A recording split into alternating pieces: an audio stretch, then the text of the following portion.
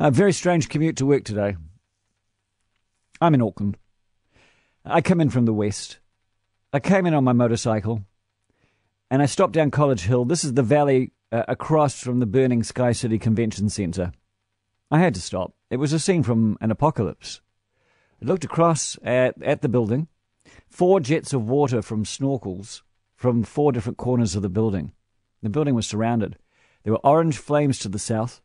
The entire city shrouded in smoke. So I stopped and I took a photograph, and I've just posted that on my Facebook page, Andrew Dickens News Talk ZB. And I marvelled at the fact that here I was driving voluntarily right towards that fire.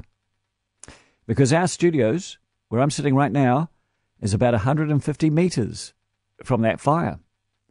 But because of the vicious sou'wester the city is being battered with over the last day, we are clear here of smoke and danger. We've closed the front doors, though. And everybody smells a bit of smoke because they've been through it. It's incredible. And this is all quite bizarre because this morning a lawyer friend messaged me. His office is over the other side of the city in the east. Far away, really. But the strong wind has blown the smoke from the Sky City Convention Centre right at his building, which has now been closed as a health hazard. There's loads of little buildings that have been closed all over the place. The council closed their 28-storey building, which is right beside the Sky City Convention Centre. Everyone's working from home today. So when I arrived at work, I went up to the corner and looked up the street towards the Sky City Convention Centre, like I say, just 100 metres away. And there I was, nearly at the base of the firefighting efforts, right there. I've taken a video, which I've also posted on Facebook. And you can see by the way the smoke's been blown away just how strong this wind is. And also, because of the wind, I was getting soaked by water from the snorkel being blown back at me. And a few moments ago, just before I came on air, I popped out again and I took a last look and I saw water jets actually being aimed away from the Sky City Convention Centre. Because of the wind, they actually aimed it out into nowhere and the wind blew it back onto the fire. This is extreme conditions for firefighting. Has been all night long and all day long. Storms and rain and gales and hail and high temperatures and firefighters up on a roof trying not to fall off. Soaked and tired. It's every single guy we've got. Difficult access, and it's been going on for 24 hours now. Thank you to the firefighters. They must be exhausted. And what a thing. Its impact will be felt for years. Such a disaster. So it's not Notre Dame, but the artworks have been saved. But do not underestimate this. Just the cost of rehousing all the Sky City hotel guests will be massive. And it's this piece of infrastructure that Auckland, yes, but all of New Zealand, has waited for forever. Its shining moment would have been APEC with all the leaders of the world in a plenary session and an amazing thing designed for this. Well, will that make it? And will this piece of infrastructure, how long will it be delayed for? It's a terrible, terrible thing.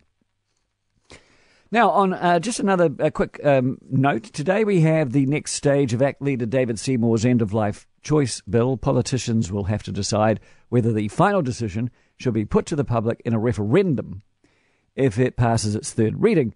Now, this is the New Zealand First clause. They believe in referendums.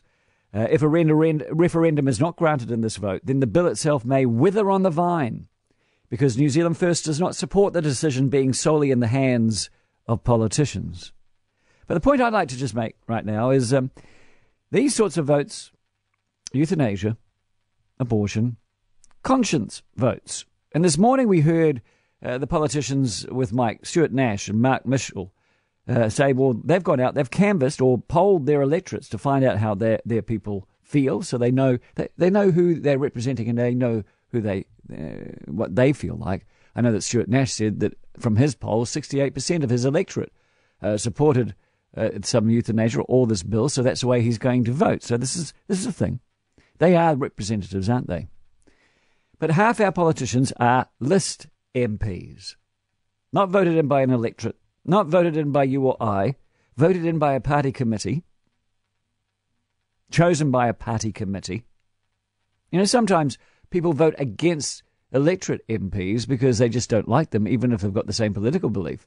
There's a personality to it. So anyway, The list MPs are voted in by the party committees, and I wonder, who do they consult? Whose conscience do they represent other than their own? And they can't vote on party lines.